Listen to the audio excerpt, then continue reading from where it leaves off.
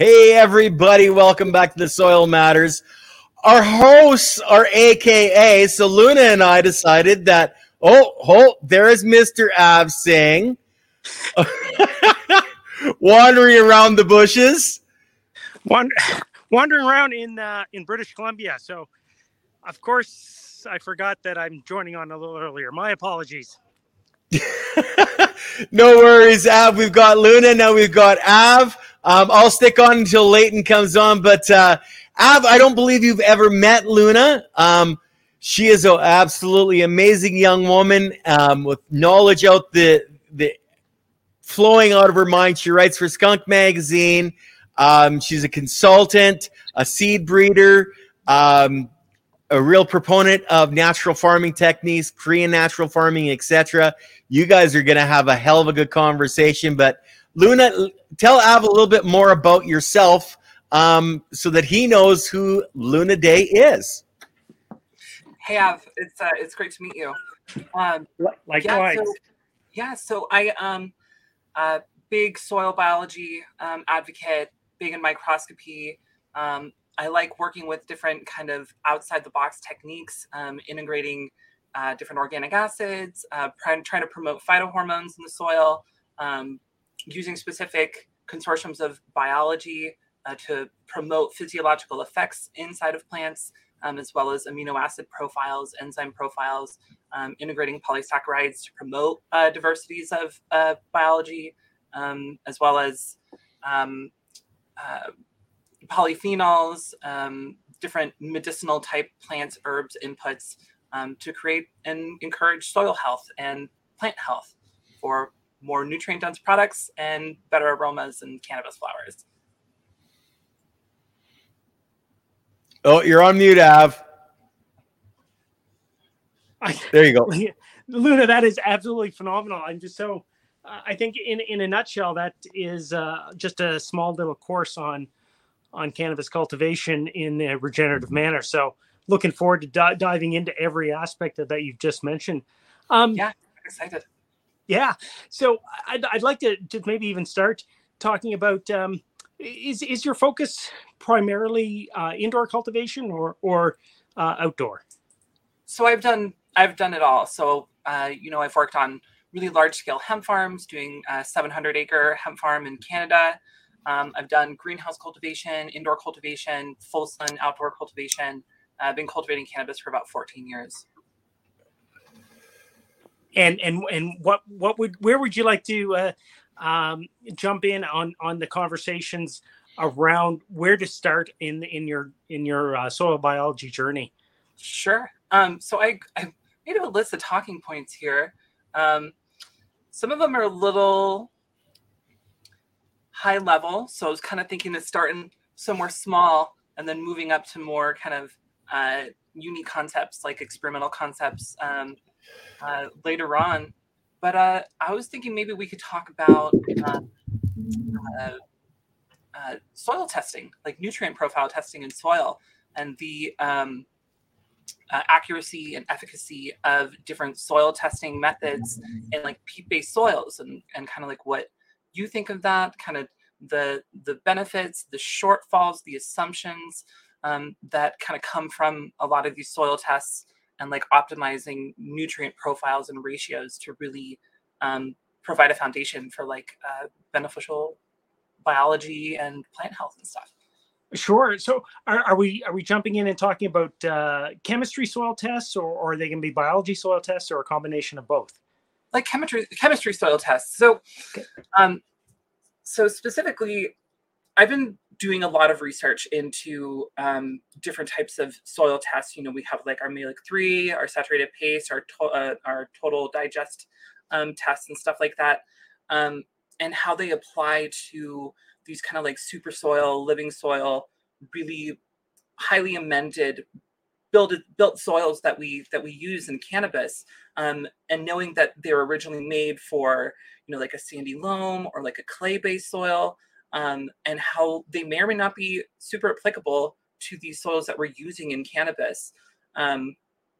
Although they do provide good information, we may get a lot of assumptions when it comes to these tests, as well as the the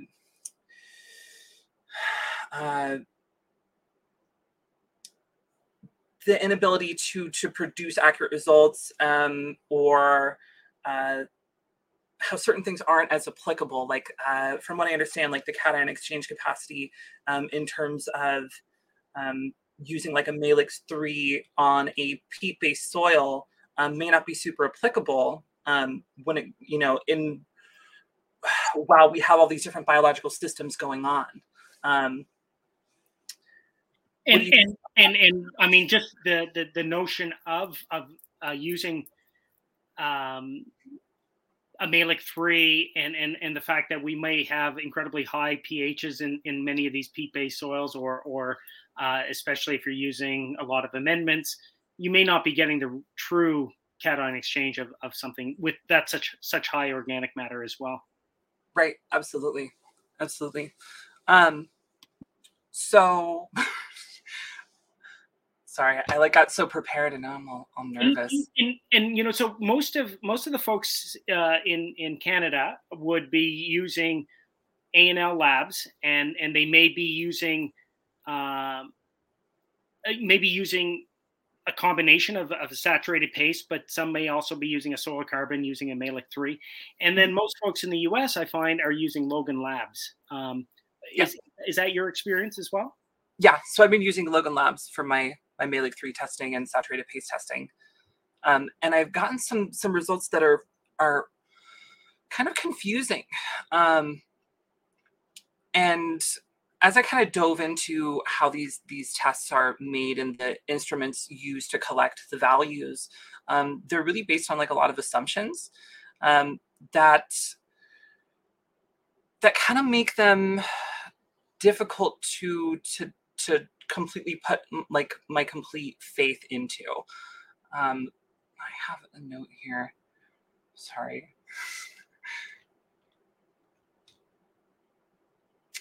Where did that go? And we can also circle back to the camera. Oh, you found it? Yeah. Sorry. So specifically when it comes to like phosphorus levels, that these tests are really unable to give an accurate representation of phosphorus levels in these high peat soils because of the organic matter, like you had mentioned, that kind of throw off your pH readings as well. What do you think about like the level of accuracy, and how much can we rely on like phosphorus level test results, like values from this Malic 3?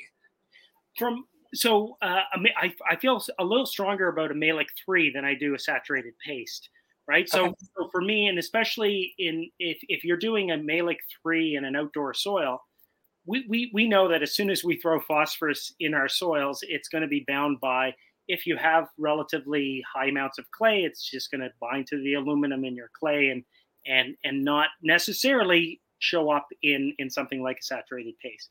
But a Malic 3 being a hard acid should be mimicking perhaps what fungi do to release phosphorus, right? So you will get a better representation through a Malic 3 because it's a stronger acid, an acid that's trying to mimic what fungi do to extract that phosphorus. But not every soil is going to have all of that fungi to be able to extract the amount of phosphorus that might actually be there. So if you're not a biology grower and you don't have that biology, then it might be overestimating your phosphorus availability.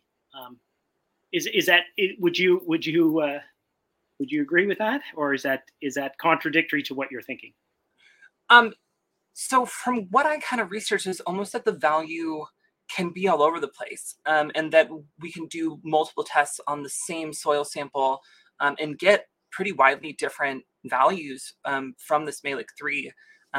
So I've kind of put less of my faith into it, like less of the foundation of like how I'm building my soil and what I'm going to be amending each time. But if I see that the values are low, I'll do calculations and, provide what seems like an adequate amount of phosphorus to add, or potassium, or so on. But it just seems hard to rely on something that has these really widely fluctuating values when it comes to our nutrient profiles when our ratios between our elements need to be so correctly balanced. It makes it kind of frustrating, right?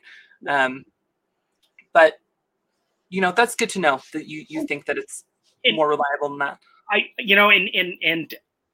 think your experience as a grower is always going to be more important than what you see on a piece of paper.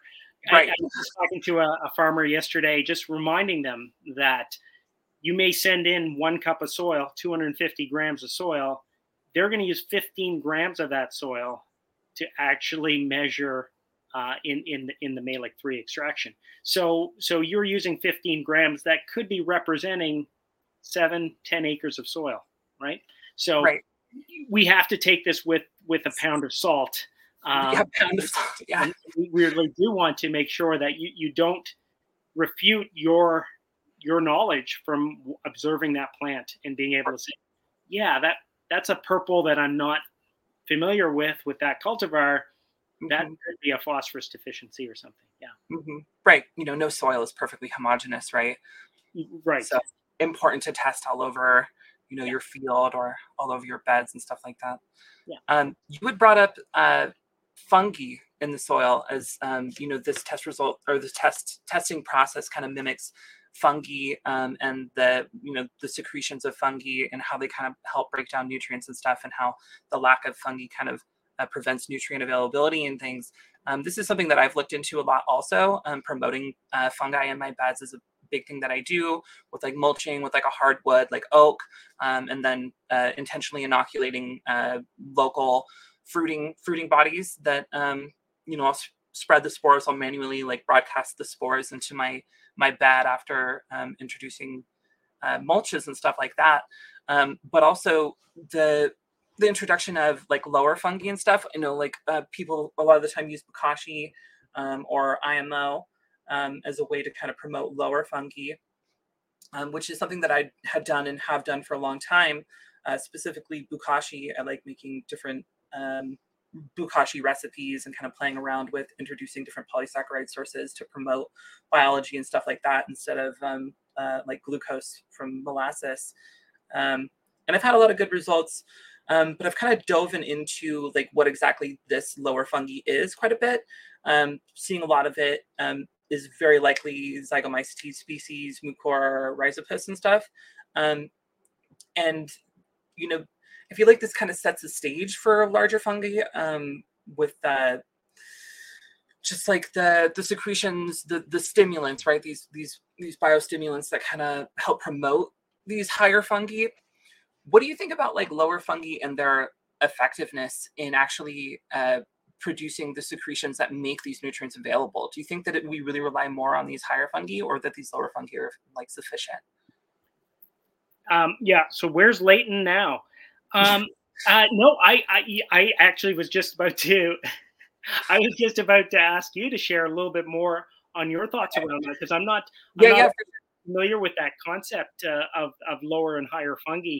But I'm a big fan of using different sources of bokashi in my mix. So sometimes using a bokashi that's on a different, on rice hulls, and one that's on coffee hulls, and using different types of fibers, wheat bran, and so on. And I add those on because I think I'm going to get different fungi and bacteria. And I just wanted to mention, you mentioned oak chips, and I think that's always interesting because oak is definitely, there are very specific fungi that kind of work on oak.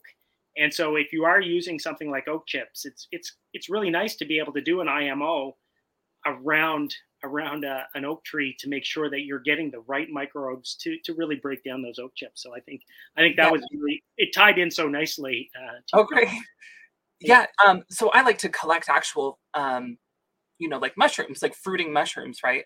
From like your local area, and then introduce it. So like what I did most recently is I went to an arborist who has been collecting native trees from the surrounding area, local arborist, had been like chipping them all together. So you get like a real diversity of different types of woods, that already have like biology, different fungi and bacteria present in it. And I feel like that's a really good way of introducing like indigenous microbes to your bed. So in terms of like lower fungi, higher fungi, and like making things available, I know I keep like asking you questions. I just know you're such a smart person, and I don't have a PhD, so I'm trying to pick your brain, even though like I'm the guest on your show. I found the PhD in a Cracker Jack box, so yeah, okay. I'm all excited about this, and I already had another question. Just it's a lot about your practical experience. When you say you're introducing these, are you introducing them as a mulch, or are you breaking them down to the point where you feel comfortable incorporating them into the soil? As a mulch. I'm using as a mulch. And then like eventually they're going to get kind of like worked in and stuff as I scratch like amendments in and things like that. Yeah. But you had asked me about my experience with like these lower fungi and stuff. And yeah, I'd like to touch on that a little bit. So when I was originally introduced to adding these Bukashi and IMO and stuff like that, I was originally told that it was Actinobacteria pseudohyphae, like a bacterial pseudohyphae. Yeah. And I don't know if that's super accurate or not. At this point, I kind of think that it's probably just Mucor and Rhizopus for the most part. And there was some DNA sequencing done by an active regenerative farmer in the community that confirmed that it was like 90% Rhizopus and Mucor. And so I was kind of like, for a second I was like, like this kind of disappointing, it's not this thing, and like maybe it's not so good, and we don't like it. And so I kind of dove into this rabbit hole of like beneficial interactions of Mucor with soil, like how Mucor can benefit soil structure, and it talks about how it can really release phosphorus levels in low phosphorus soils, which I thought was really interesting. And also it has these mycotransportation properties and these synergistic properties that can connect with mycorrhizae and create like a symbiotic relationship with mycorrhizae.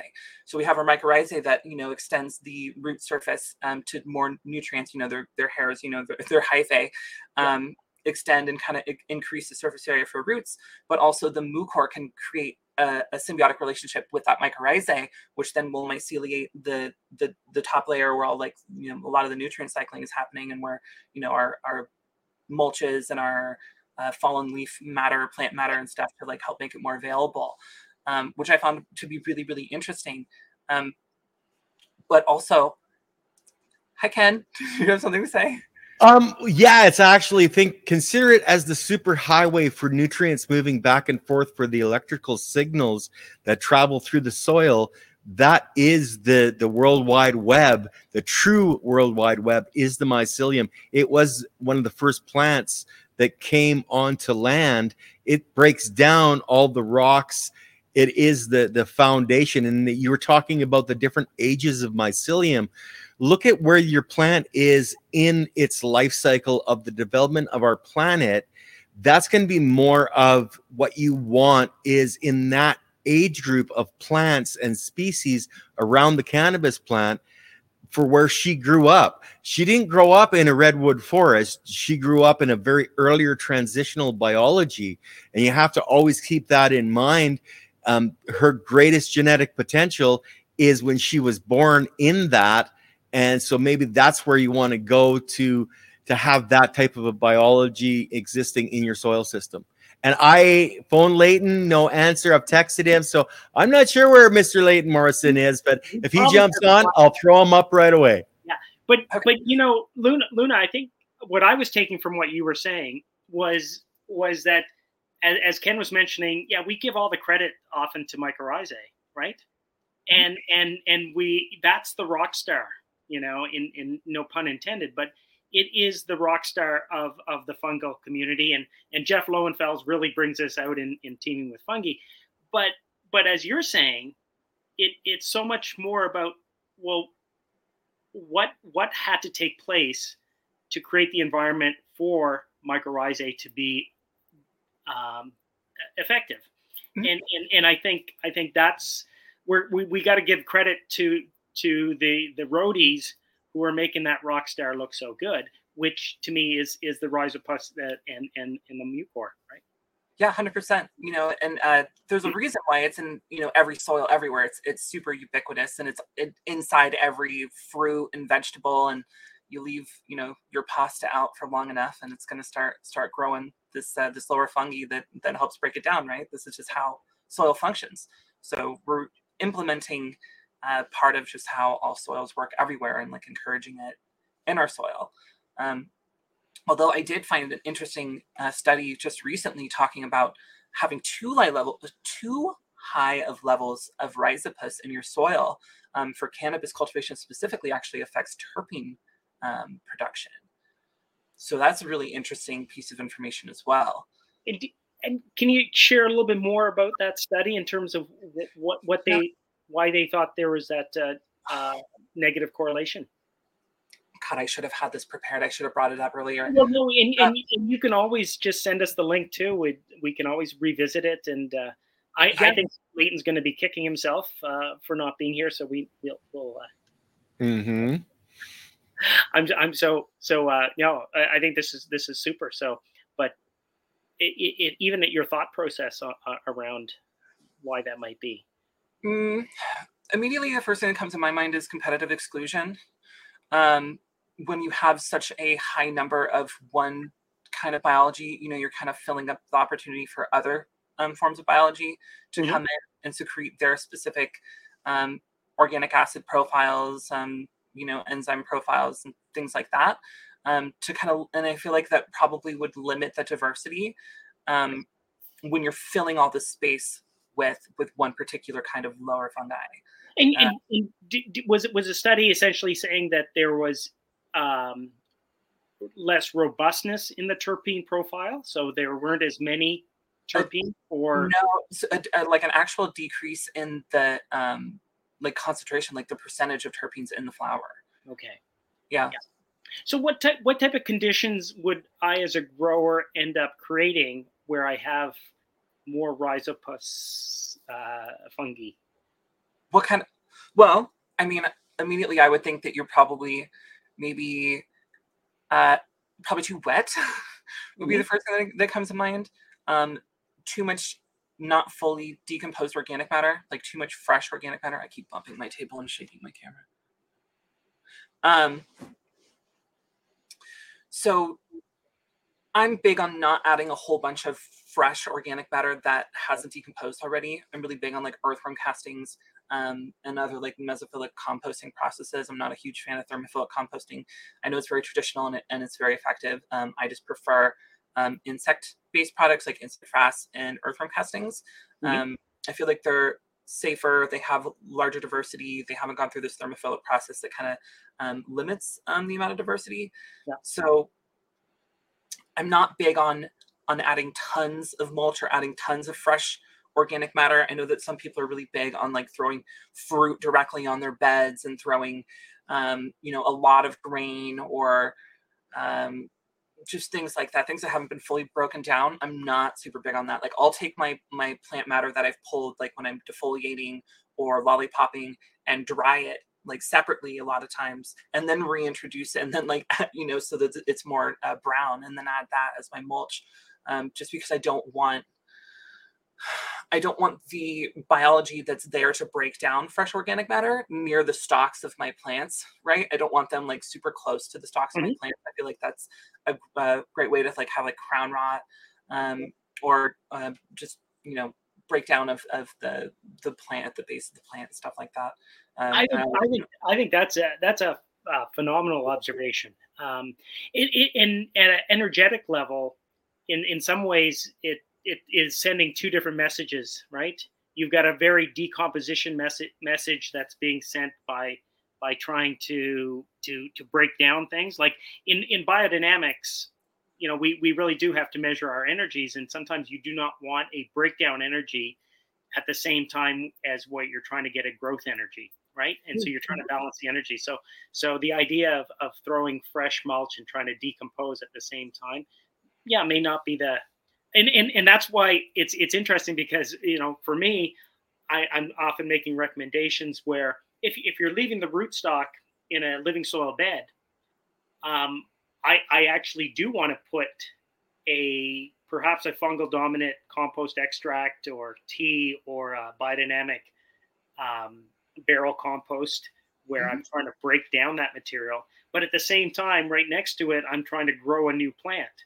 And I'm just wondering am I sending mixed messages to the whole living soil system there? Definitely. So that kind of leads me into another talking point that I wanted to get to, which is promoting conditions for specific plant growth processes, like vegetative, early flowering, mid, late ripening, stuff like that. I've been getting really into specific organic acid profiles and like organic acids that have really specific physiological effects on plants and stuff like that. A lot of the time, like when I was originally introduced to Korean natural farming, there was a lot of discussion surrounding phytohormones and extracting phytohormones through the osmotic extraction process of adding, something of high osmotic pressure like brown sugar to a plant input, letting it ferment, pull the juices out, and how you're harnessing phytohormones from that plant, the organic matter. And that was something really interesting to me. And I kind of tried to dive into that concept of can you pull phytohormones from a plant with osmotic extraction, and what is the concentration of these phytohormones, and how much concentration do we need to introduce to a plant for it to really create these physiological effects? Hey, Leighton. Hi, sorry guys. I had a little accident today at the compost yard, so I got hosed head to foot, covered in water and liquid, and so I had to come home. And so it's been an interesting Monday, but I'm here. Good to see you again, Luna. We sent good energy your way, brother. Believe me. So we were just talking about attempts at harnessing phytohormones to promote specific physiological effects in cannabis plants. I had mentioned KNF originally introducing this concept to me through osmotic extraction using brown sugar and the fermented plant juice input. And I kind of dove into the efficacy of this process. Is it possible to extract phytohormones through osmotic extraction, and how much phytohormones are actually present in plant inputs, and whether or not that level of phytohormones can create a physiological response in plants. From using different fermented plant inputs, FPJs, FPEs, it's really obvious that there is like a physiological response, to me anyway, when we introduce them effectively, with like an enzyme source and a microbe source specifically. But I'm very curious, and have always been really curious on what exactly is causing that response, because we're using a whole wide profile of inputs when we're doing these things, OHN, brown rice vinegar, FPJ, so on, as well as a microbe source. And we're introducing a pretty decent amount of glucose also in like brown sugar. And what comes to mind is there's a few different possibilities, right? One is, it is phytohormones. Another is the organic acids are providing the physiological response. I think it's very possible that there could be quorum sensing that's happening, where we're triggering biological communities to interact and perform in a particular way, like change their behaviors through introducing compounds that trigger like quorum sensing in the soil. So I kind of looked into it, and it seems like the amount of phytohormones present in organic inputs is so minuscule, and also they're not water soluble. A lot of the times through like phytohormone extraction processes, people are using pretty intense solvents, ethanol, hexane, naphtha sometimes, and then concentrating them from a huge amount of organic matter into a very concentrated form when using phytohormones. So to me, that feels like that's probably not very practical, that it's the phytohormones causing it. So I kind of looked into more the profile of organic acids and the ability for organic acids to stimulate specific physiological effects. as well as quorum sensing. And for people who don't know, quorum sensing is the triggering of microbial communities to behave a certain way when in presence of enough concentration of specific compounds. So when high microbial populations come in like close proximity to each other through like a particular nutrient density, or I'm sorry, microbial density, they can build up certain levels of certain compounds that then trigger them to do a process, which is usually like biological breakdown, nitrogen fixation, biofilm fermentation, disease suppression, phytohormone production, when they get to like these levels. So I'm thinking that that's probably a big part of it, those two things. I just went ranting on forever. No, I think you're bang on with a lot of what you're saying is I think we probably have come across many people talking about how tricontinol and is a very has strong benefits within the cannabis plant, and coming from alfalfa, and it is, and it can be incredibly powerful, but the sources of that tricontinol, the sources of the alfalfa being used, make a big difference in terms of are you actually getting the true experience of tricontinol. Otherwise, it's probably just getting the benefits of having alfalfa. And I think some of our organic acids, which are many organic acids, are phytohormones, right? Mm-hmm. And so we do see that signaling. Glucose, for example, is a not necessarily considered a phytohormone, but it is a signal. It does strong signaling within the plant, much like citric acid does, much like acetic acid. Strong signalers, arguably phytohormones as well.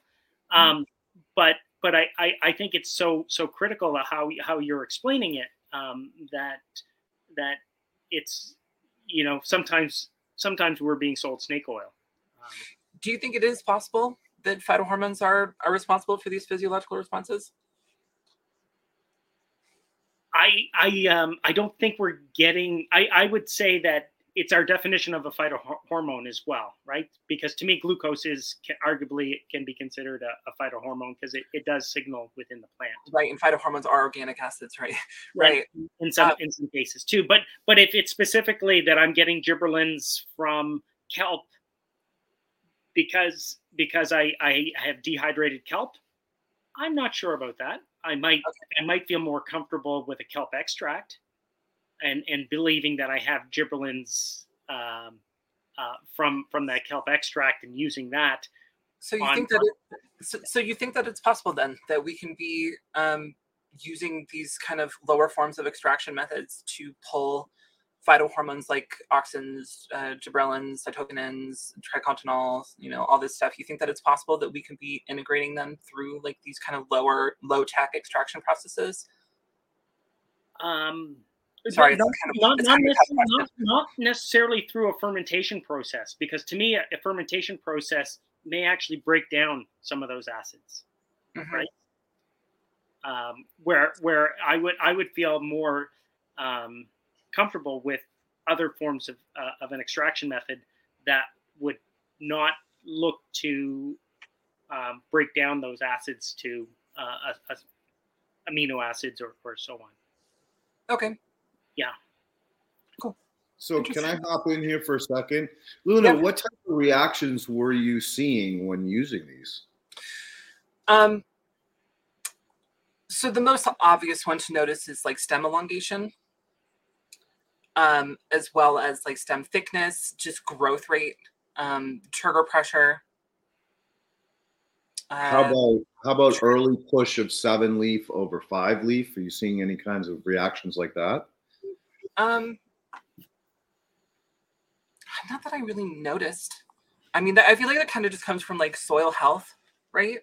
Like if I've never really had much issue with like, like 5-leafing, or like 3-leafing, unless it's kind of like a photo period kind of situation.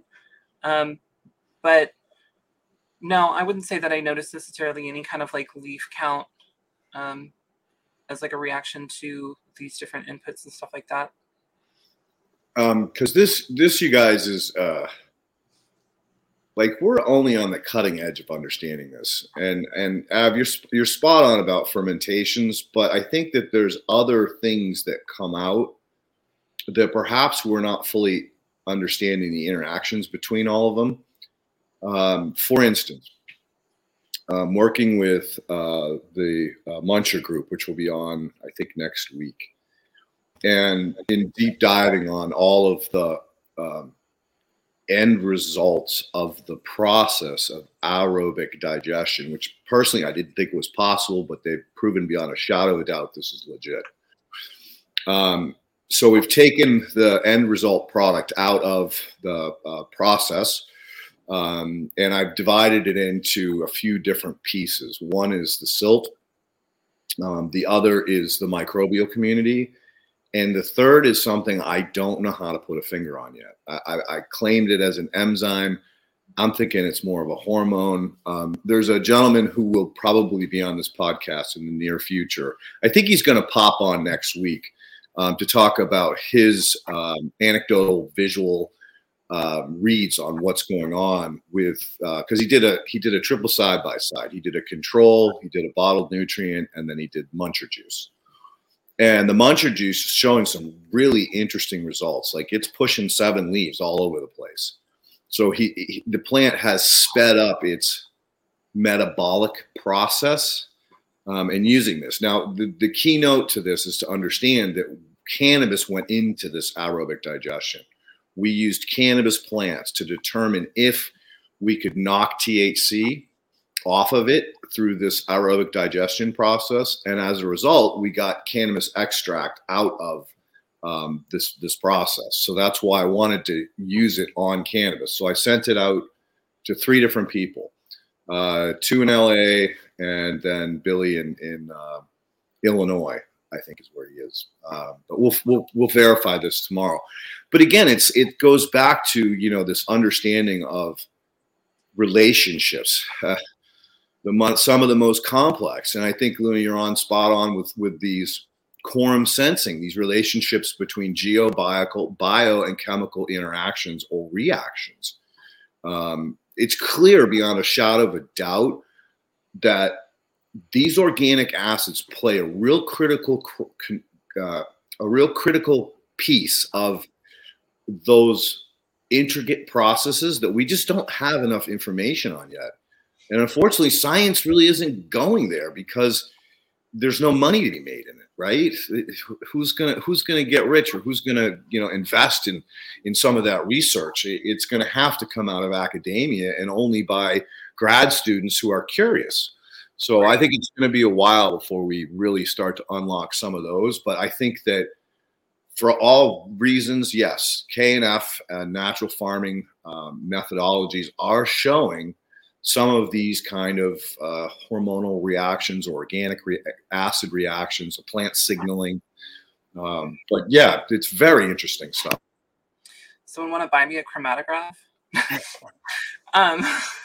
I would love to do that kind of stuff because I'm really just curious, because I feel like once we have that piece of information, we can create specific consortiums of organic acids specifically for vegetative growth, specifically for early flower, mid flower, late flower ripening, growing root stimulation, things like that. And that's kind of what I've been trying to dive into, is creating like a profile of specific organic acids that aren't necessarily phytohormones, that have these physiological responses in plants, and how we can identify local plant inputs that are rich in these profiles to then use them for a veg stimulation and early flower transition, and then like a bulking stage and like a ripening stage and things like that.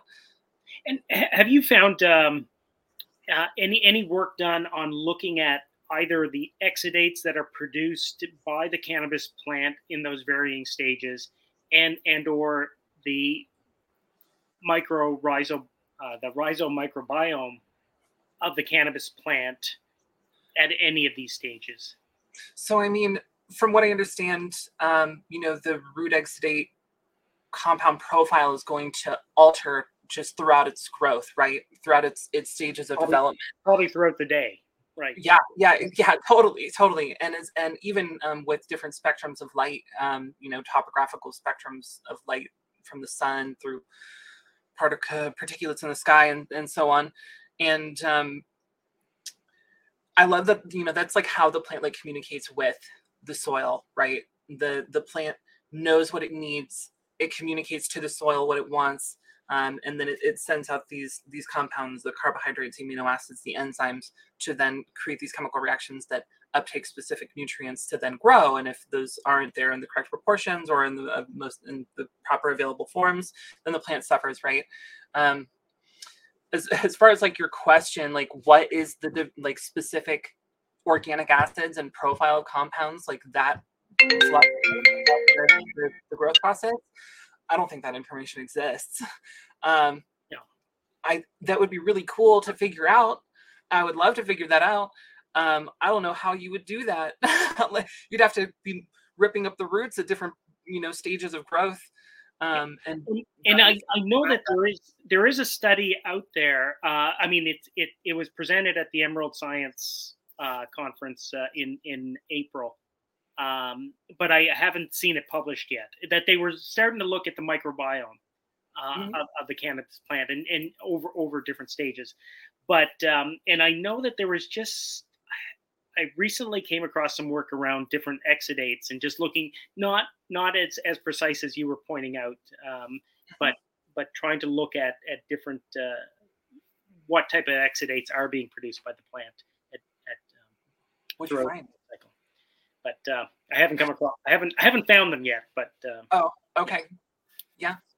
Have you ever like dove into the specific effects that like amino acids and amino acids? We'll just stick there. The specific effects of like amino acid profiles on growth processes. I've always had my own little recipes. This even pre cannabis, just trying to when I recommend it to organic farmers, when I would recommend a hydrolysate, it was not because of the NPK values of those hydrolysates. I mean, arguably the L-amino acids would be beneficial as a protein source, nutrient source, nitrogen source, but it was always looking at the biostimulant properties of the amino acids that I was looking for. Definitely. Yeah, very cool. I found that doing just research or studying, you might call it, that you can introduce specific species of biology and add specific amino acids and specific organic acids, and they will interact with each other to ferment specific other organic acids, but phytohormones, right? What we call phytohormones. And I've kind of been playing with that, where adding amino acids in a specific bacteria with the ideal energy source, polysaccharides specifically, to promote that. And I don't know if it really actually did anything or not, because I don't have the proper equipment to really know. But I think that it's a really cool concept that we're not really seeing be researched and explored very much. Is intentionally triggering phytohormone production in the soil through specific consortiums of biology, amino acids, and energy sources, polysaccharides. I mean, hey, I think we're all about citizen science.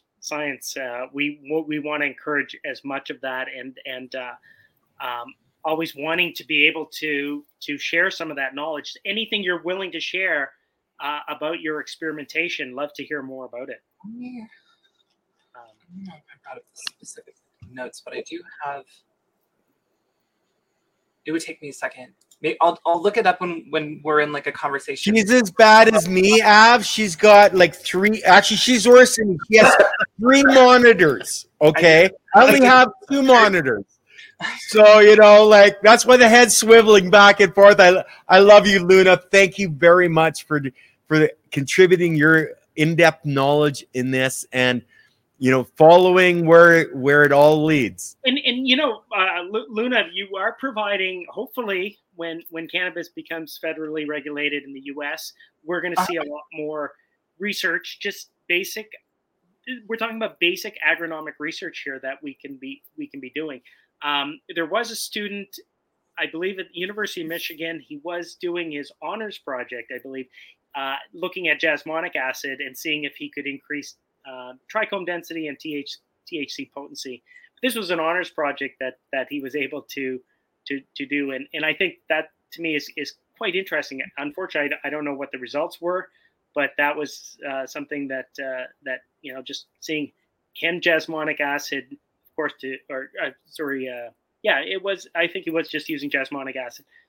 If that could be essentially a trigger to increase aroma and such trichome density.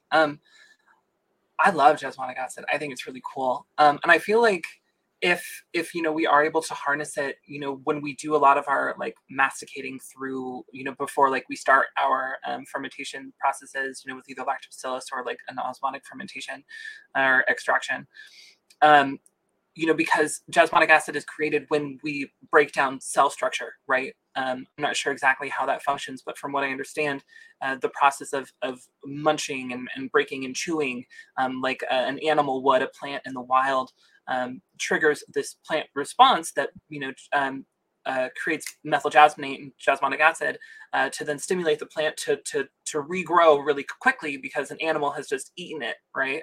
Maybe it helps it produce 7 leaves. Well, you know what? I think you're hitting on all of these different notes, but the music isn't playing yet, right? So amino acids are like cell junk food. I mean, they can just gobble this stuff up, or baby food, I should say, not junk food, because it's not junk. It's really good stuff, but they can absorb it so quick. So what is it doing? It's strengthening and increasing potency in the cytoplasm. So what is the cytoplasm? The cytoplasm is the secret to all of this shit.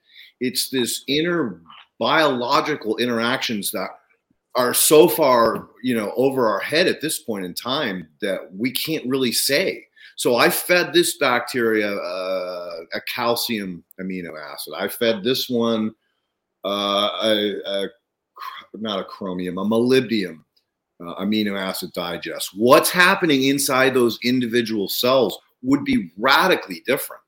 And of course, the cytoplasm would then be radically different. And once released, whether through consumption by a predator, pH shift, starvation, because that's something else that nobody really talks about, is that the plant can switch exudates and starve off a whole colony very quickly to the point where, they die and they release that cytoplasm. So, again, we're getting into these crazy interactions that we really don't have all the science to back up, but we do have the citizens sciencery and we do have observation. And in my mind, observation is 50% of all science. What happened? What was the plant reaction? That's where side by sides are just so beneficial. And I think, Luna, you're onto a whole bunch of shit that's really going to drastically change the future of agriculture, whether it's, individual plants or large scale. And God, there's just so much that we haven't. I know. This is like the foundation of life, like everywhere. And since it's not economically viable and just the way that our economy is structured and stuff, it's just such a tragedy that we don't have this information. Because God, it's so fascinating, isn't it? I love it.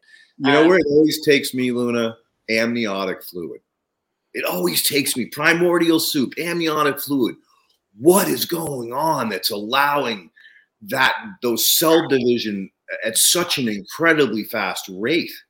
And again, these are what you're working on is these very foundational things that are in every way the key to life.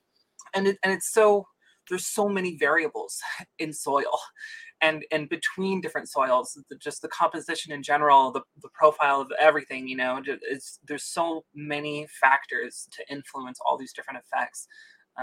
So it makes it really hard to like pinpoint, what is it? what exactly is happening and why is it happening and what caused it, because there's so many things. And so we can be like, I added this thing and it did this because of this, but it could be potentially so many different things. But like you said, it's all about just observing the response and knowing that it is doing something, and just continue trailblazing down that path. And have you so you've done, I'm wondering if this muncher juice is in fact, like, to some degree, would it be similar to if I took a bunch of cannabis leaves, I just cleaned up my mums, I just did up my heavy defoliation in veg. If I went and just ran that through a juicer, and then poured some of that back on, I was just wondering if our audience or Luna or Leighton has ever done just not fermented cannabis leaves, but just cannabis juice. So anyone who follows my Instagram knows that I'm obsessed with putting things in a blender. I do it all the time. I've actually stopped fermenting stuff as much, because I'm trying to stay away from glucose sources and stick to mostly polysaccharides, just complex carbohydrates. And so my big thing is, and it's gotten pretty popular actually, is integrating beet juice for like the inulin content, which is great for biology.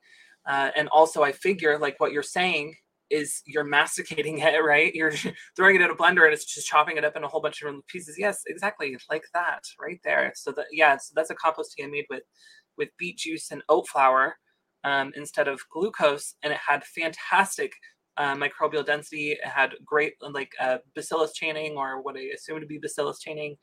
And then at the end of that brew, I added blended aloe vera. I threw just the whole steak, spear, frond, whatever it is, of aloe vera, chopped into pieces and threw it in a blender, blended up real good, and then strained out all the fluids, added it post brew, because I don't want any kind of fermentation processes breaking down compounds that we might find desirable. And I know that aloe vera is so rich in different profile of organic acids and amino acids and enzymes. And you would have amazing amount of betaine in the beetroot as well. Yeah, and yes, and nitric oxide too, which is another rabbit hole that I really tried. This is perfect transition into this next talking point that I had.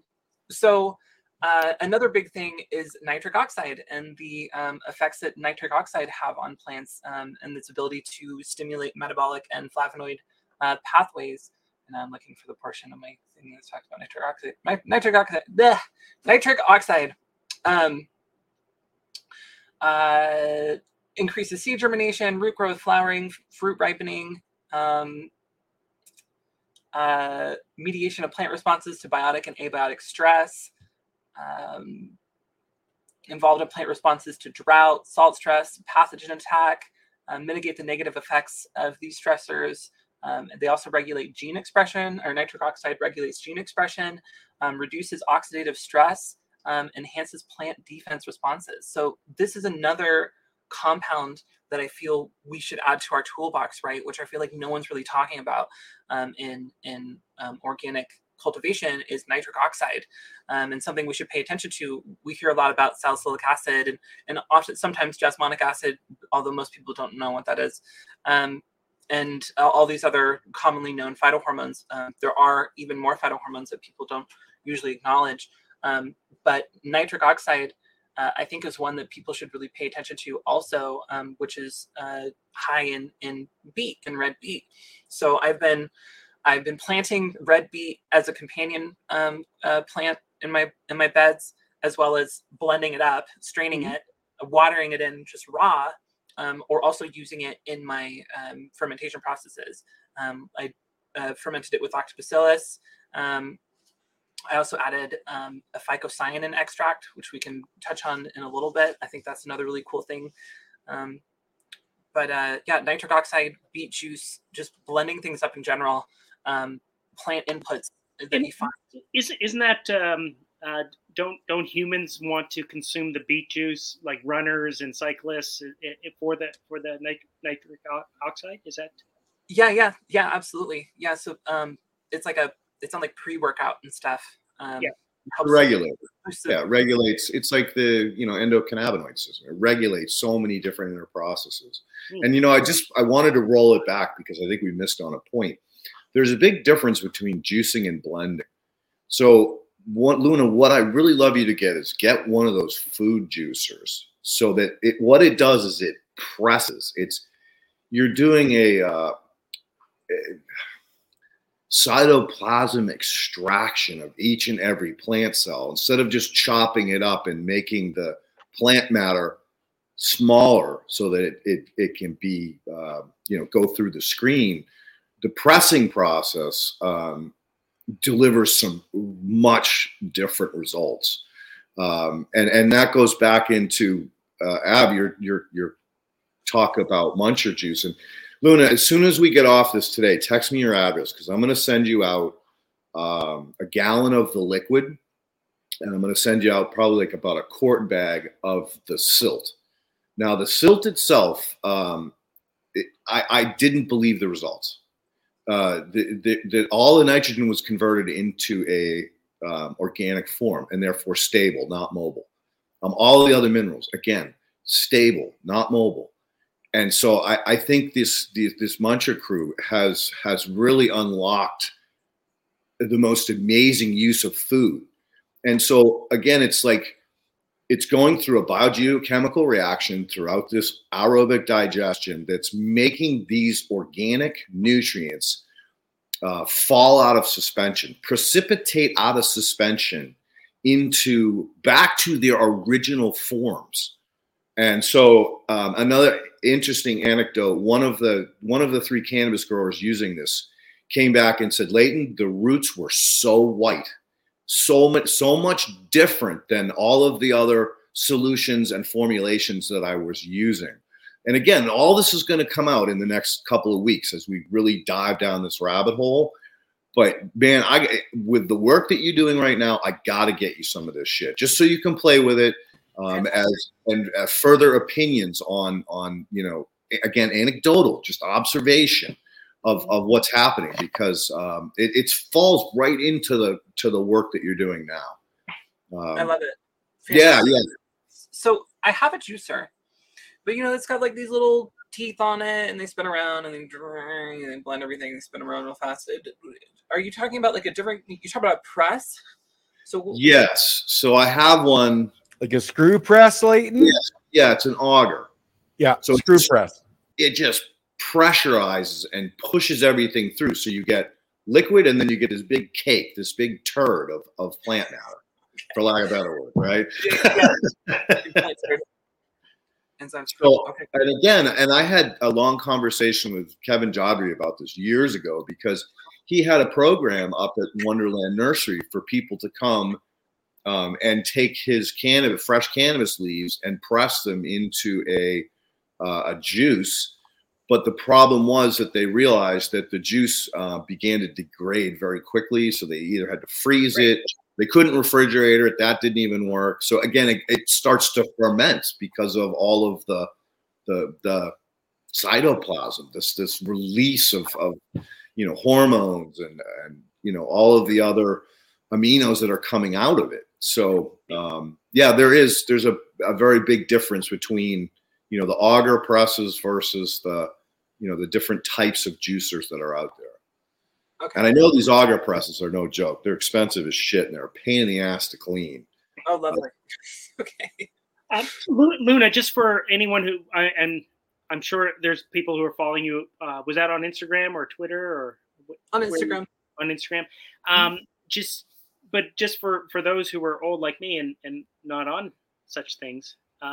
When are you doing your application of some of these fresh juices to your cannabis plant? So the beet, I'll use it pretty much throughout as just like a food source for biology. The aloe vera, I kind of stick to veg. I keep it in like the vegetative state. Okay. I got my soil tested recently, and my nitrate level is pretty high because I use a lot of soy amino acids and aloe. So I think I was being a little heavy-handed. My values were, I think like 250 or something, and it was like the end of a cycle or something, and I was like, oh shit, okay. So a little heavy-handed there. So I've kind of cut back a bit on the soy amino acids and the aloe vera. Beet juice I'll use throughout. What else am I doing? So I'm using like coconut water. Or coconut water or coconut powder. I like using kelp and stuff. Do you use both the powder and the water, or do you use the coconut cream, or just coconut water? Coconut water. Okay. I'll try to find just like high quality coconut water and just like pour it in there. Just like kelp and stuff. But I am finding that I'm also. And sorry, was that sort of in flowering? Kelp, I keep to like late flower. Oh, sorry, the coconut water. The coconut water, I usually do like week 3. Week 3? Week 4, probably. Of flower? Yeah. Okay. Yeah. You taking notes? Yeah, got it all up here. Yeah. I can't afford all this, but it sounds great. Yeah. Yes. So like I like to do like sprouted seed teas also. So we're like I sprout like corn and blend that up. I did that just recently in my indoor project at week 3 instead of coconut. And it seemed to work pretty well. I did notice a little bit of pistil burning that happened kind of shortly after. I thought was kind of interesting. But it wasn't everywhere. It wasn't uniform throughout all the genetics. It was only a couple of them. So I may have been a little heavy-handed on that one too. But you know what else? Can we reel back for a minute? Coconut cream. There's some amazing stuff coming out on the power of that. We all know the value of coconut water, but the coconut cream is, there's a gentleman out here, Agro Coco, that I work with. He's got a number of plantations down in Mexico. And of course, they're on land. They're not in brackish water, so you don't have to worry about salt buildups. He doesn't press the core as much, so you get a better response. But he's got this tons and tons of coconut cream that people just don't understand the value of it. And so he started playing around with it with plants. And it goes back to your very work that you're doing with it. These again are they're total friggin' hormonal bombs, because think about what that was in the plant. I got to get you some of that shit too. Value. Yeah. I would think of it as the fats, right? Yeah, the fats. Yeah. I've played with using coconut milk also, because we understand the introduction of like omega-3 or different fats in like fish and stuff, and fish is so commonly been used. I've been trying to stay away from fish just because I feel like I kind of think of as fish products as like fuel. It's like diesel fuel almost, or like gasoline. And when you throw it on fire, which I contribute to or which I think of biology as, it just kind of explodes, right? And I've been to a lot of farms where they have been using a lot of fish, and they have a lot of like stem rot problems. Especially if they're growing like really large cannabis plants, like these plants that get older, they stay alive for much longer. Overusing fish, they see a lot of like rot problems, as well as kelp. Sometimes people just pump their plants with fish and kelp, and then they always have these issues, and they're like, oh, I don't know why I'm losing limbs. I don't know why I'm getting these rots around the base of my stems. So I've been staying away. My point being, I've been staying away from fish and looking at different sources of fats, and coconut milk. To me, kind of clicked in my head as like a good source of fats. And now you're talking about coconut cream. And that makes a lot of sense to me too, because fats are such an important part of soil structure in biology, and like water preservation. Biofilm production. Yeah. That's a good point too. Builds aggregates. Builds aggregates, yes. All right, well, get ready, because you're going to get a whole bunch of shit coming. Oh, you sending me stuff. Cool. I'm excited. Yeah. Yes, thank you. I'm excited. And how is the garden looking? Sorry, Av. We worked on a little side project about 3 months ago. How did everything bounce back? Oh, there was never any problems that happened. Oh, in the beds. So yeah, okay. So let me go over for everyone that's not us. So I built a new soil for my indoor project, and I got some test results back. And this is one of the reasons why I kind of brought up test result conversations with you. And my pH was 5.0. My potassium levels were in the way upper toxic levels of potassium.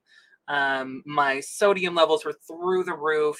And I was just like, what the fuck is, like, what the fuck happened to my soil? And on the test, the Malik 3, thing, and Logan Lab's suggestions are like, nothing will grow in the soil, not in those words, but they're like, you got to fix this soil before you plant anything in it, because nothing's going to grow in it. And I had already been growing plants in it. And the plants were fucking beautiful, Al. The plants were fucking thriving. They were thriving. They were crushing. And she's like, could the test results be wrong? And I'm like, nah, I don't think the test results are wrong. But then we start down. What else are you doing? Why is this working? So that's why I'm asking her this question, because I'm really interested. Have you? Go ahead, finish the. Hey Ken, can you bring up an image for me on my Instagram for the viewers? I surely can. So okay, we're going to be at the top of your page. How far down is it? So number 10, the 10th latest video posted. Scroll down just a little bit, please. That one on the left, this is living soil. This one right here. No, one above that. That one right there. Click that one. That one there? Yeah, that one there. I don't know if we can maximize that image. So these are the plants that were growing in that soil in a 5.0 pH with super high levels of sodium and over the toxic values of potassium. And not only are the plants robust, we have visible white roots growing out of the surface of the soil. And now, if you... That's as big as I can make it. Oh, that's cool. Can you pull up another one, please? Yep. So if you go up a little bit, there should be a video of the bud fermentation right there. So moon diamond at 4 weeks. So that's one of my genetics. Right here. Mm-hmm. When I that one there. So that's the same soil, same plants growing at 4 weeks. The bud development is fantastic. The buds are huge and they're frosty and they smell amazing. And I haven't really done anything except for, add some beet juice, add some aloe, add some kelp, some humic acid. But I'm mostly watering, 9 out of 10 days. I'm just doing clean water. And they're just super stoked. And the soil pH is still 5.0. and everything, nothing has changed. And so it's been really interesting because I focus a lot on biology, right, and stimulating biological processes. And when I ran the numbers for the soil that I built, it all made sense. It all balanced. I follow like Albrecht soil balancing theory to build my soils, and it all made sense, right? But when I got it tested, it was all wacky. And the calcium values were pretty low. And Leighton, when I had the conversation with Leighton, he suggested that the potassium had, and correct me if I'm wrong, but that the potassium had locked up cation exchange sites so that the calcium couldn't get in. Is that correct? That was like what you had thought? So what I was originally thinking was that because you have such high levels of biology and you're using so much humic acid and by default getting some fulvic acid in there, you were effectively creating buffers around the root in the rhizosphere that was protecting uptake of nutrient. But yes, to some degree, potassium at that levels is fucking toxic. And so, and you all said sodium. So the sodium was the thing I was really worried about on your cation exchange sites, because that if you have that much sodium and not enough available calcium, then yeah, your cation exchange sites would have been fucked, because they were in the saturated paste test. It was like, how is anything even growing there? So again, I think I credit you for being an intuitive grower that understands these more intricate existence or co-creations or commingling of the microbes, the nutrients, but biogeochemical interactions. So yeah, and I think too, another thing is when that plant gets harvested, you should take a chunk of the root ball and send that to Logan and have them do the soil test from, have them extract the soil from the root ball, because I'll bet you that that's kind of what's going on, is because your other practices are allowing that force field around the rhizosphere that's allowing such, incredible plant reaction in such horrific soil conditions. I have no other answers for it.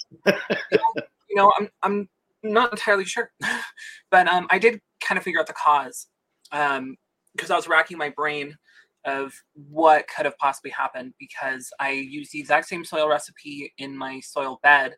Ken, can I ask you to bring up another picture, please? So I used the exact same soil recipe. If you scroll down just a little bit, in my greenhouse soil bed, it should be right below this, right there on the right. See that one next to the frog. So that's the same soil recipe that I used in my greenhouse soil bed. The only thing that I did different was my source of earthworm castings. And it took me kind of a bit to feel like that was it. And I tested my earthworm castings that I had on hand that I used to build the other soil. And they were testing a 5.0. And I was like, oh my God, like, this is it. This is what it was. And so I sent it off to Logan, the castings off to Logan Labs. I was kind of speculating that the earthworm castings had a high sodium content also for maybe some reason. That turned out to be incorrect. So I got to figure out, I use a lot of ocean-based products in my soil building. And so I think that's probably where it came from. What was your potassium like in those earthworm castings? I'd have to bring it up. I can bring it up. Sometimes earthworm castings can be way off on potassium as well. And same with compost, for whatever reason. Compost is always high in potassium. So that could contribute to your other cation exchange capacity. So the value found for potassium was 1375. Yeah. That's.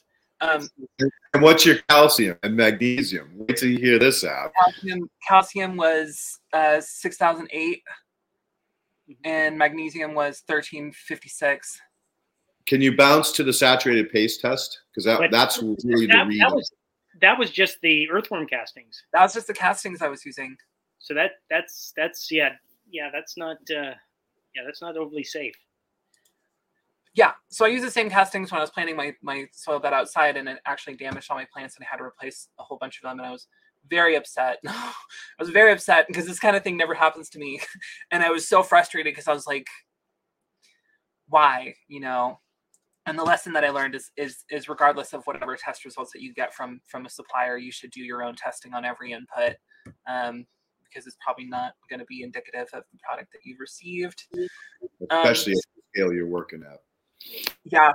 And so the saturated paste calcium, we got 59.75, magnesium 42.05, potassium 86.39, sodium 27.18. Right, Av? I told her, I go, whatever you're doing, Looney, you're fucking amazing. If you can get that kind of response. So I was pissed. Because, castings by nature are supposed to be neutral, right? Like the gut biomes of earthworms and stuff. You're gonna produce a neutral product. And this is what I got. And it really set back my bed. With those numbers, I don't understand how the pH is that low. The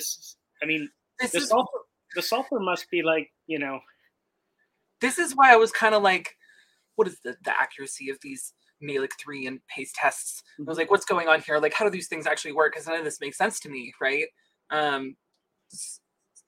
So I when I planted my greenhouse bed about a month ago, actually I think it was like 6 weeks ago. I always do like some earthworm castings at the bottom of my hole, and then I sprinkle some like mycorrhizae on top of it, and then I plant my plant directly on top of it, right? And everything immediately stopped up taking nutrients, just stopped completely. And I added some aloe and some enzymes and like some nice things and some beet juice, and everything just stopped growing. And I was like, it all started turning yellow, and I got purple stems and everything's drooping and burning. There's vascular burning and all this stuff, and like this kind of thing it never happens to me, right? And I was just furious, and it took me so long to figure out, and I was just kind of like, why would this happen? And I call Leighton, and I called a few other people, and it turns out that it was bad earthworm castings, which I guess maybe their bedding was poor, their input was poor, maybe it got too cold. I don't know, but it was really big. It was a really big headache for me. But everything is now looking really good. Maybe I could post an image of the bed right now so you could see what the bed looks like now, Leighton. We could bring it up. I can't wait to see it. I do have. And how much longer till you harvest that? I'm probably going to take them to week 9, so like another month. Oh my God, those are going to stack like crazy. Oh yeah, definitely. Is that a hash plant or is that a regular high tea? It's a high tea plant. That's my moon diamond, which is a genetic that I made. It's nice. A DJ Shorts blueberry on kryptonite, then crossed to UK cheese, and then I put that on a cut of Diamond OG that I received that was extremely trichome dense. It almost looked like a purple punch or like a Mac 1. And I just found this fantastic phenotype of it. It's just huge buds. They're super frosty, and the smell is just cheesy and like had like berry undertones and like kind of just like gassy. And it's just, it's fantastic. Luna, are you growing that in another bed as well? Everything I grow is in beds. Oh no, sorry. Are you growing moon diamonds in another bed right now, or like just in a different bed? Yeah. I had to replace some of my plants that got damaged out in my greenhouse, and so I planted some out there. Do the plants look similar to the one in this so-called screwed up bed? They're like a month behind the other ones. But otherwise they look, their phenotypic expression looks the same, the smell's the same, all of that. It's a clone. So, but even still, because of the different soil. I didn't really pay attention to it. I'll have to get back to you on that. Yeah. But I'm posting an image of my greenhouse bed right now. So you can see what the plants look like now after they've recovered and started growing. But Ken, I just posted an image on Instagram if you want to check it out or bring it up. Yeah, there it is. So that's my greenhouse bed, which got messed up originally, but I just flushed it out and did some stuff and was able to turn it around. And so I think that picture was maybe like 2 weeks ago, something like that. So the other flowered out, and I just did some like lollipopping yesterday. So yeah, well done. Thank you very much. Wow. I love growing plants. I love weed. Well, it shows, and someday I'd love to try a nugget of that creation, that moon diamond. That sounds like an amazing cross. Aren't you in Oregon? No, I'm in Cali, SoCal. Oh, okay. Oh, you're in SoCal. Yeah. Am I going to SoCal? I need to go to SoCal. I need to visit my grandma. Well, there you go. When you come on down, let me know. Yeah. Where's your grandmother? She's in Los Angeles County. Oh, fantastic. I'm just about an hour and a half north in Oxnard. Okay, cool. Oh, okay. Well, I have to drive right through Oxnard to get there. There you go. Yeah, there you go. Cool. All right, let me bring up some other talking points. What else we got to talk about here? I was wondering, with any of your experimentation, have you done anything with other companion planting other than just sugar beets? Anything else that others might want to try this year? So I like rye. I like buckwheat. I like alyssum. Yeah. I just threw So a whole bunch of how tall do you let your rye grow? God, until it gets in my way. So I guess it depends on the cultivar, the stretch, your lollipop, and such. But if it gets too out of control, I'll just bunch it up and get some loppers and cut it down. Wizard, thank you. And just like clean it up with like some hedge cutters, or I've seen people even use like a weed whacker and just mow it down. But I just would leave it sometimes. There was this past outdoor season that I did. I was in Southern Oregon, and I used buckwheat. I used buckwheat, and it got way too tall. And I didn't want to cut it down because it had a lot of flowers on it, and I like attracting the pollinators, and I like, just a home for beneficial insects, right?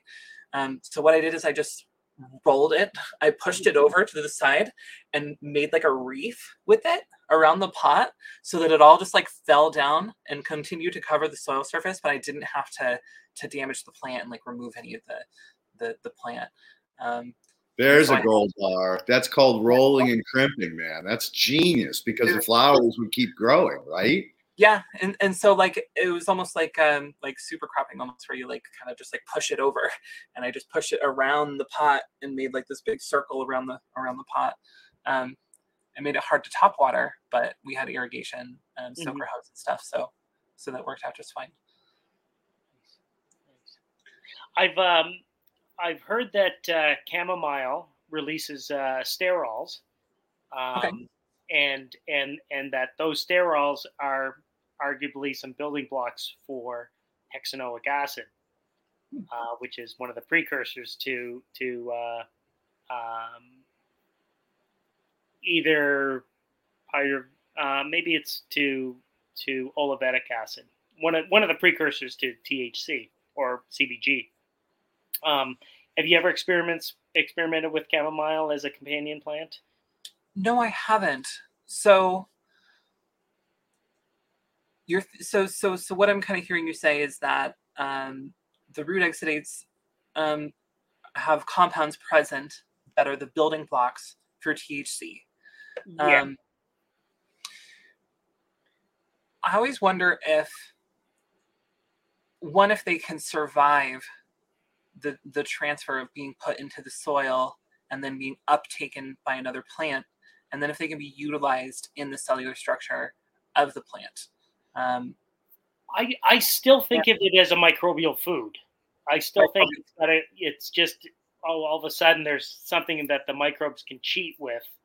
It's in a greater quantity that I've got the building blocks right there. I can make hexanoic acid, or I can make Gotcha. Yeah. And then, I don't know if it works that way. And so like a communicates to the soil biology. So this is kind of where that like quorum sensing that we were talking about comes in, right? Like these signaling compounds that then tell the biology to do a particular thing. So I mean, I think that that's possible, right? So like it's possible that these root exudates are then being uptaken by a cannabis plant to then build THC. Again, like who knows, but let's just do it anyway and see what happens, right? Luna, to be honest, if you have active mycorrhizae, you are going to have those kinds of exchanges. So Av very well may be onto something as far as, in a truly healthy biological system with mycorrhizae, we know that mycorrhizae is talking to every plant in that system, and they are exchanging nutrients, exudates, and everything, including biology inside of them, endophytes. So I've got to believe that would have a definite positive effect as far as, increased THC production. I think that it's possible for sure. I'm all about diversity of companion plants. I'm all about companion plants, living mulches, and promoting, root exudates. And I've always felt like I have the most healthy, vigorous bright green plants when there's a bunch of companion plants with it. And this is kind of like a living soil, like no-till process, really growing, where we're having a whole bunch of different types of companion plants with specific root exudate profiles that either, nitrogen fix or phosphorus fix, potassium, whatever. And then those all interact with, fungal bodies that communicate with each other, transport, use microtransportation to move specific compounds to wherever they're needed in the field or in the soil mass.